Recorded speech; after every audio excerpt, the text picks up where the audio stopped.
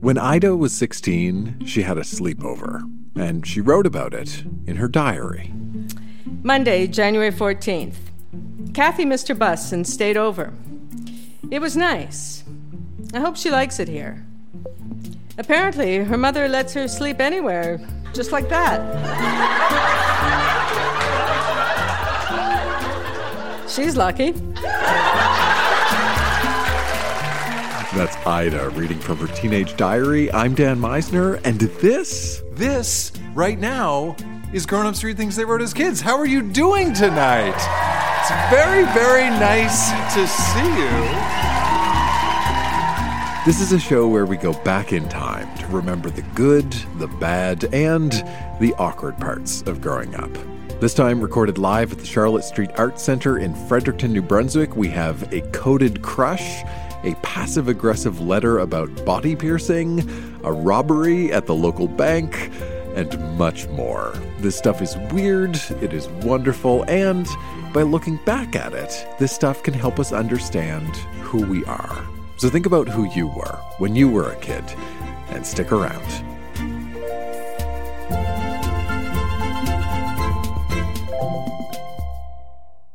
Support for this podcast comes from State Farm.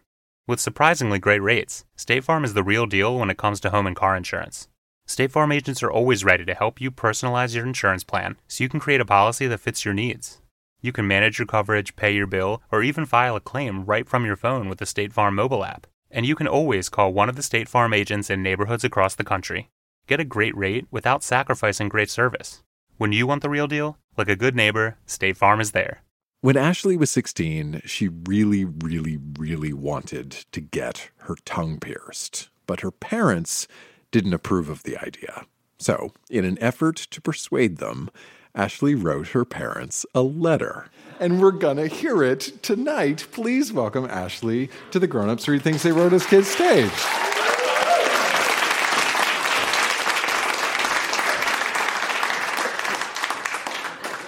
February 13th, 2003. Dear Mr. and Mrs. Jeff Sangster, I would like to address you of the current situation I've been put into. As you are aware, I would like to get my tongue pierced, and since you know this, you also know that you have previously ignored and or denied my wishes. I have come to the decision that this is the last and, may I say, the most mature approach. I think that it's only fair to warn you that I have a counter-argument and a refutation for each argument that you have. Such as, it's my own body. It's a piercing. It will grow over if I take it out. I can pay for it on my own. I can drive if you're not available. You are keeping me from being an individual and expressing myself. I and others think it looks good. You are just ashamed of having a child with a piercing. You won't be able to see it unless I show you. I will be healthier because I won't be able to drink pop. I still wear my retainer, so my teeth won't get hurt at night by chewing on it. I'm legally allowed to do it without parental consent. If you haven't noticed, I have given this a great deal of thought. And I have looked at this situation from all angles, and I don't see a reason for you to disagree. I would also like to remind you of Voltaire's quote. I may disapprove of what you're saying, but I will defend until your death your right to say it. That's misquoted, by the way. Even if you don't like it, you are going against my right as a Canadian citizen to have freedom of expression, and you should accept it. Why is getting my tongue pierced any different than my ears or my belly button? I would like to conclude this argumentative opinion piece by saying this. I have looked into all aspects of having my tongue pierced, and I accept everything that will come with it. I will also take exceptional care of it because I really want it, and I love oral hygiene.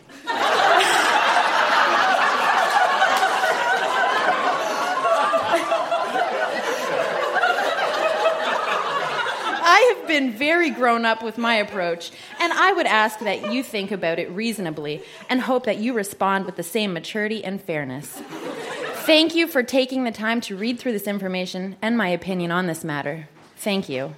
Love always, Ashley Sangster. Thank you.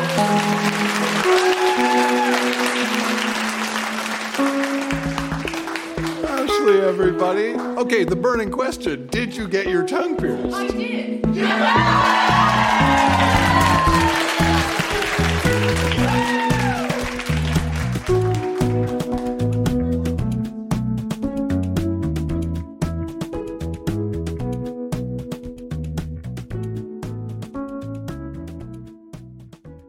When Maria was 9, she had a crush on a boy, and she wrote about him in her diary.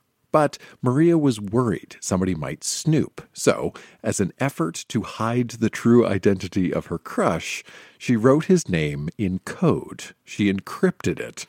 But it wasn't hard to crack the code, because... Conveniently on the first page is a legend. Just in case anyone did need to sneak a peek and let him know. December 7th, 2000. Top secret. I've really got to admit, I like 1/7/14/12 to 16/26 5/20.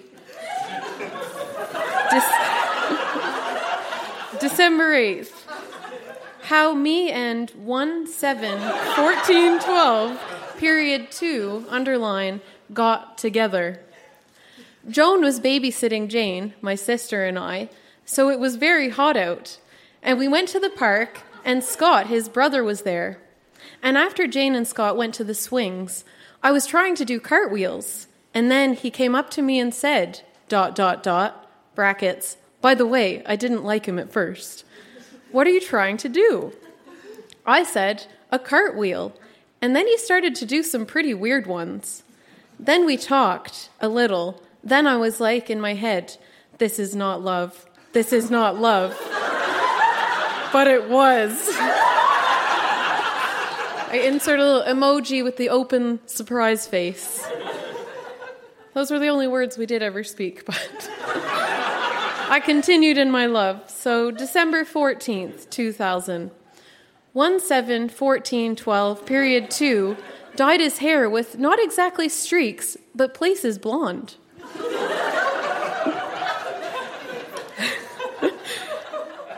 February 1st, 2001. Guess what? 1/7/14/12 period 2 looks good in his snowsuit, but has weird skates. And there is an illustration, but we'll skip past that. Valentine's Day, 2001. Today is skating. I bumped into 1/7/14/12 period 2, and it sounded like he said sushi to me. Of course, a couple months passed, and we still didn't talk, and I started to try to move on with my feelings through songs and poetry. So, in March, I write, I dedicate this song to 1/7/14/12 period 2. It's in the movie Snow Day, but I don't know the artist. Update, April 29th. Hoku is the artist. Another dumb blonde. Here's a clipping. It's all right, it's okay. You never loved me anyway. And I think it's time for you to just move on. And here's a clipping of a song I made up. I got a new guy now. I don't need you anymore. It's time to walk out the door. And this is the final mention of 1/7/14/12 period 2 in my 9-year-old diary. I dedicate another song to him. I don't know what the title is, but here's a clipping. I'll get over you. I know I will. Thank you.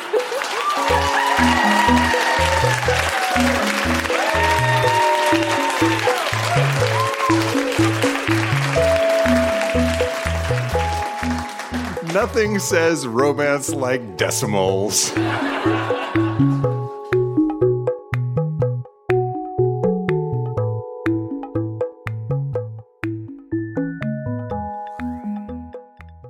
One of the great things about our live events is that all sorts of surprises and unexpected things can happen. For instance, in Fredericton, when we first arrived at the venue, we met a guy named Mike who was working at the Charlotte Street Arts Center. We told him a little bit about our show, and he told us that coincidentally, he had just found the school journal he kept in first grade. It was written in a Hilroy-branded notebook, or what some people call a scribbler. But not just a Hilroy scribbler, it's the Hilroy scribbler cut in half, and it's... Please welcome Mike to our stage.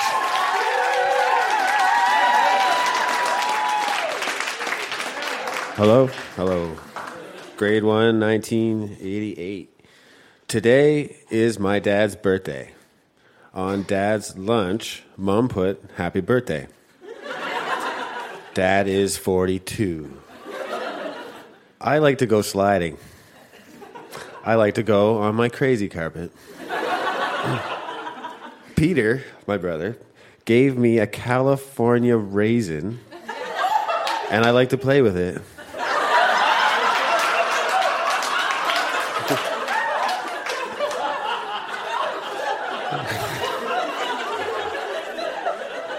I wish we could go to PEI this year. I like dinosaurs because they are big and scary. I love Mom and Dad. Still true. I like to go outside and play on my crazy carpet. When I go downhill, I go on the jump, I go in the air. That's still true. I am happy when Dad tickles me. I am happy when I go to school. That changed.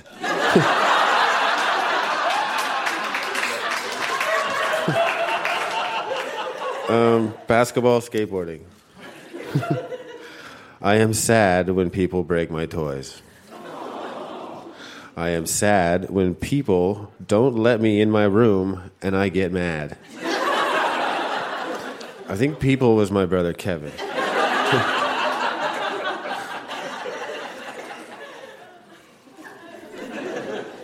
Last night, I cut my knee and it was a line of blood. Yeah. When I grow up, I would like to get a job. I'm working right now.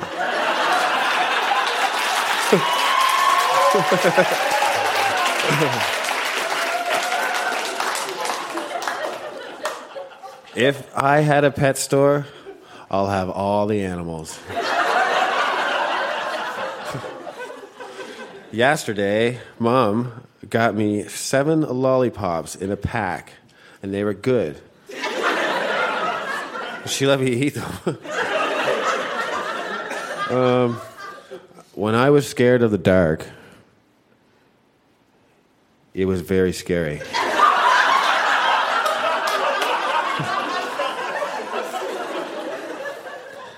I have a Ghostbuster yo-yo that does tricks that I can't do the tricks yet.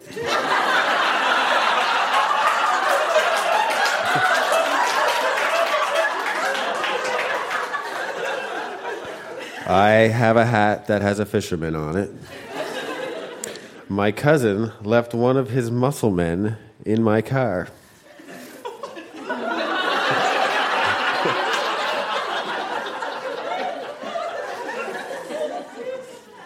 If I had a pet store, I would have my very own turtle. I'm glad that we are doing our Easter bonnets. I'm happy that we're going to the Easter parade. Mom said that my Easter treats have to be out of my stomach in 2 weeks. Thank you.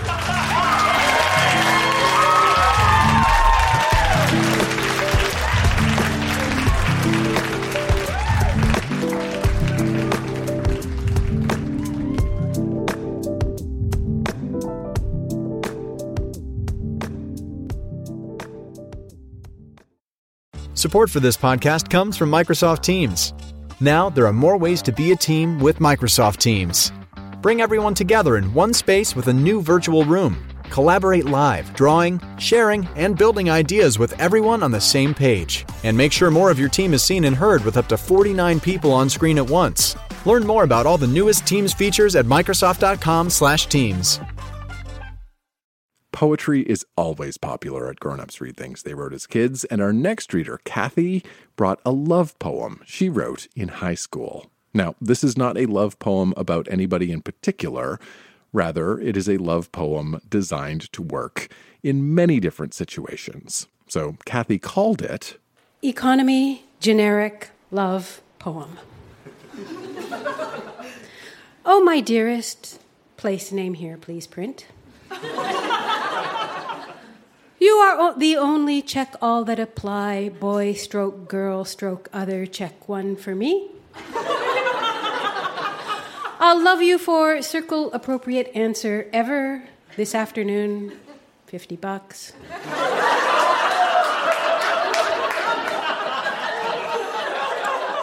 You have the most beautiful insert body part of your choice here. Batteries not included. And I love you with all of my see above. You are an integral part of my home entertainment system. When you're far away, all I do is bend, spindle, and mutilate. And when you're with me, I forget that you're not to be taken internally. If you do not accept a rose, B, master charge, C, personal check, I shall expire without renewing my warranty. I want to be your signed. You have the only manual for me. Thank you.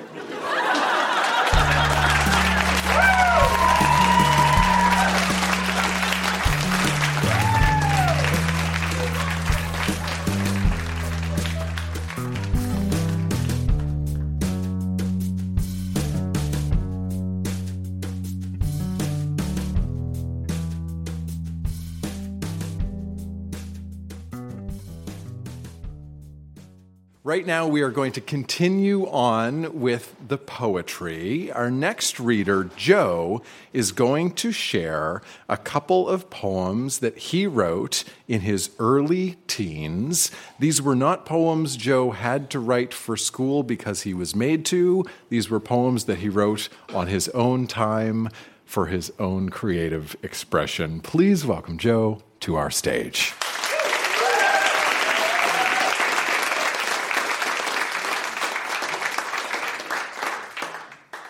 Couple of different ones. I'm going to start with one called Worms. Pink and white strings, rubbery elastic strewn on wet streets and puddles beside curbs. I gather them with my fingers, collect them in my pockets, always wearing the green side out. It was less bright than chicken yellow, but less waterproof.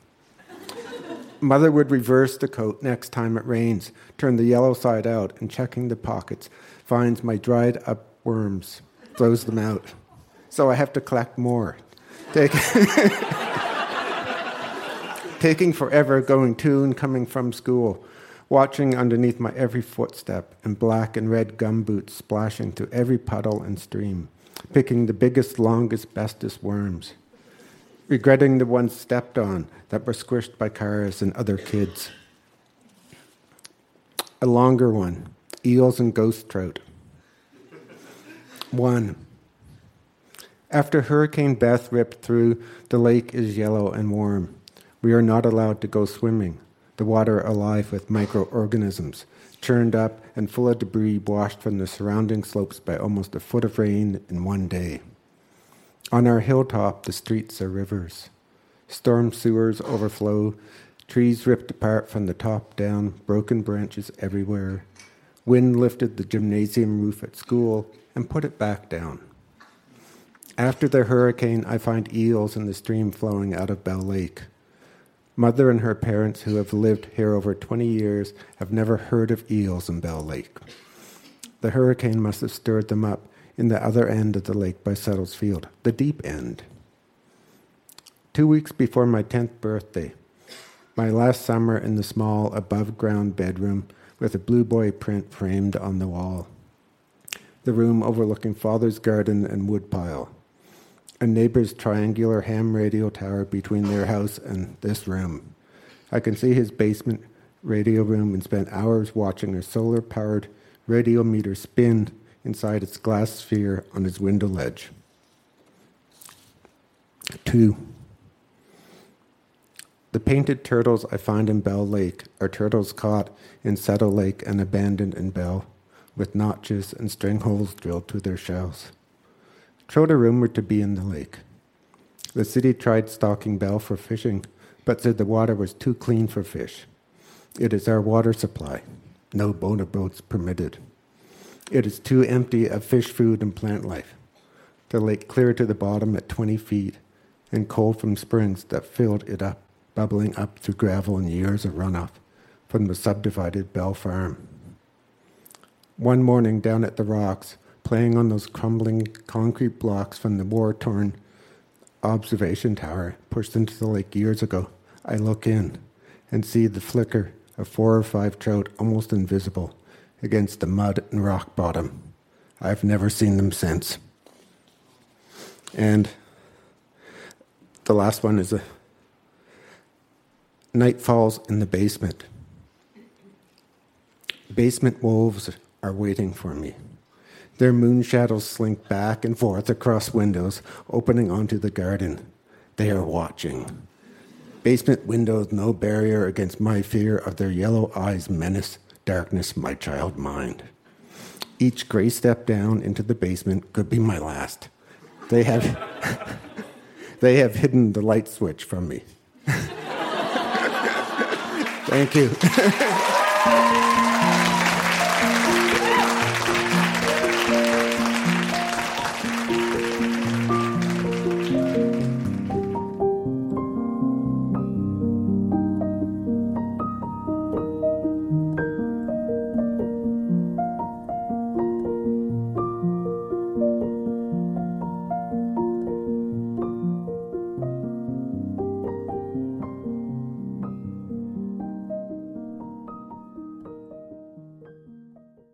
When our next reader, Brittany, was 8, she wrote a short story. And you could call it a mystery story, or you could call it a crime drama, because it's all about a group of friends who investigate a bank robbery. Live on stage in Fredericton, here's Brittany. Royal Bank Mystery, Chapter 1. Let's get started.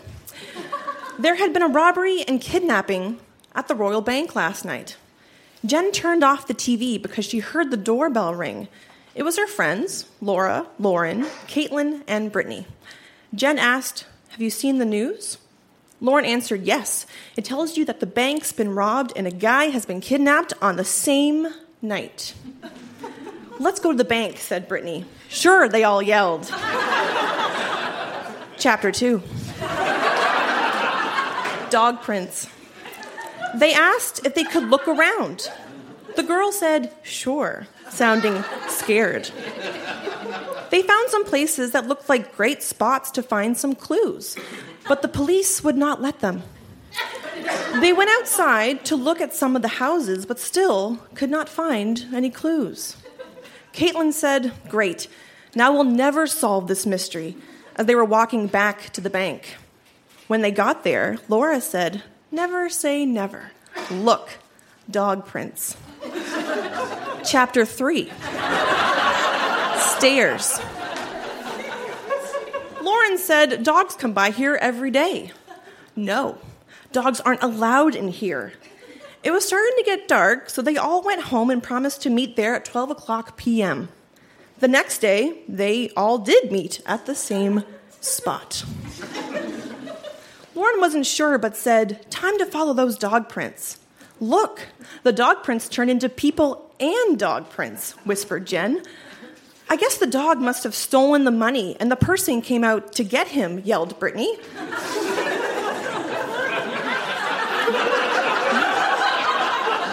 "Yes, And look, he must have been running because his footprints are farther apart.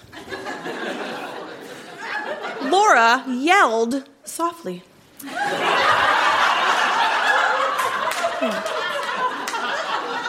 Let's search the grounds.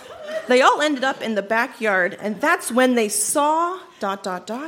stairs going underground. Chapter 4. Case solved. Spoiler alert. They didn't know if they should call the police or look. They all decided to go in. That's when they saw a guy tied up. They untied him and asked what happened. He answered, 2 nights ago. Just then, Lauren interrupted. First, let's get out of here.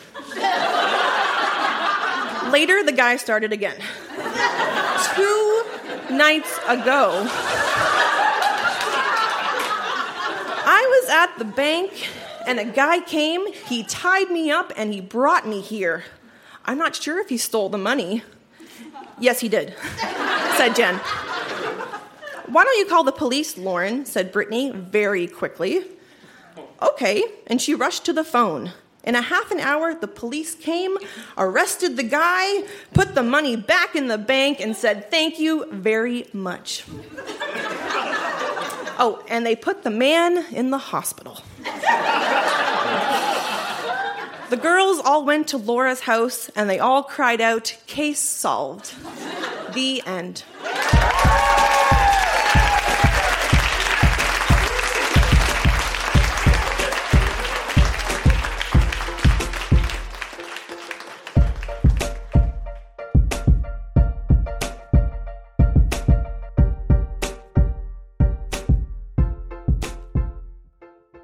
When Rebecca was a teenager, she kept a private journal. And at our Fredericton show, she shared a few entries.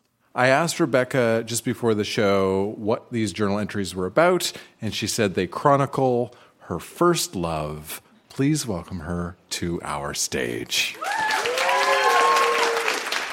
A quick heads up, Rebecca uses some cuss words in her journal, which we do not bleep. So to begin, I always named my journals, and that's who I'm addressing. February 7th, 2000. Dear Enza, here's my new journal. Couldn't be more happy. I don't have a lot of time to write stuff, but here's the gist. I still like Mark. I still like Craig. I still like Grant. I found out that Mark has a G/F, sad emoticon. And so does Grant. And Craig. What a predicament. I hate, but I love to daydream. Everything works out and I get to be happy with the one I like, but I also hate it because eventually you have to wake up to fucking reality. Enza, I'm not feeling any better. I still really want to be with Mark. I was starting to think about how fucked everything would be if we went out. I think I was never meant to be with anyone. Sigh. Tomorrow's another day, and I have to see Mark and talk to him. Maybe he'll send signals suggesting he likes me, or he doesn't. Or maybe everything will go completely opposite and we'll live happily ever after. Enza, how's this for irony? Mark is not even at school. The bastard. Well, we'll find out why tomorrow. Yeah, I was kind of lonely / sad / depressed / nothingness. All my lovely theories of how things would have worked out, but no, nothing is as it seems. Nothing at all. I hope he's here tomorrow, and if only things would work out. Enza, I've been so close with Mark lately. It's weird. It's like flirting, but I think he still has a G/F.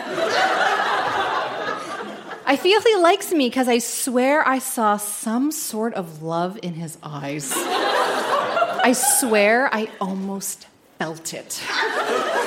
All the snowball fighting, the physical action of cute fun like throwing into the snowbanks, the poking, tickling, and so forth. Sigh. I don't know what's going on. Enza. So now, I'm going out with Grant.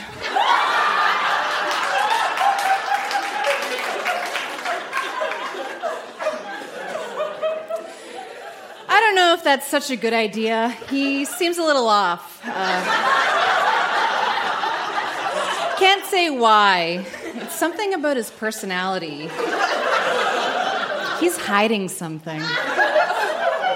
So far, so good, though. I don't want to be without Mark. I've never liked anyone for so long or so much. I feel wrong with Grant. It's just a filler for what I want with Mark.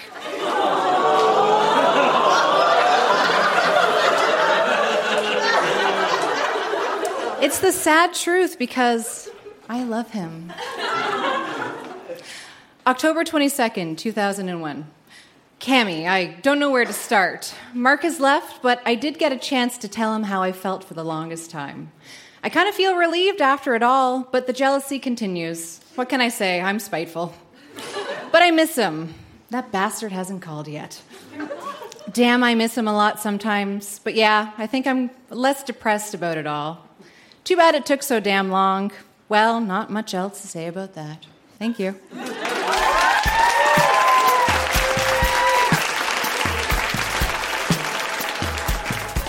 I don't know about you, but I went back and forth between feeling deep sympathy for Grant, but also worrying about how sinister he sounded. Fredericton, that has been Grown Ups Read Things They Wrote as Kids. Huge round of applause for everybody who read tonight. So good. Thank you to Alex for doing sound tonight. Thank you to everybody here at the Charlotte Street Art Center, Dominique and Mike especially. Thank you to my wife, Jenna. Thank you to me, Dan Meisner. Stick around, say hello, get home safe, and we'll see you soon. Dig up your own kid writing, Fredericton. Bye-bye.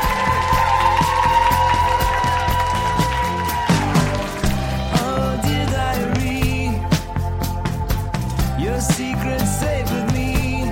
If you're found on the grounds of the school, I'll be dead.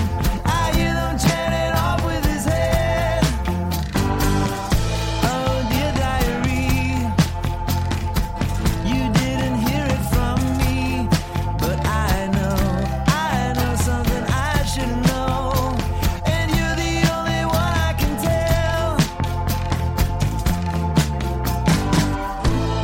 I have a Ghostbuster yo-yo that does tricks that I can't do the tricks yet.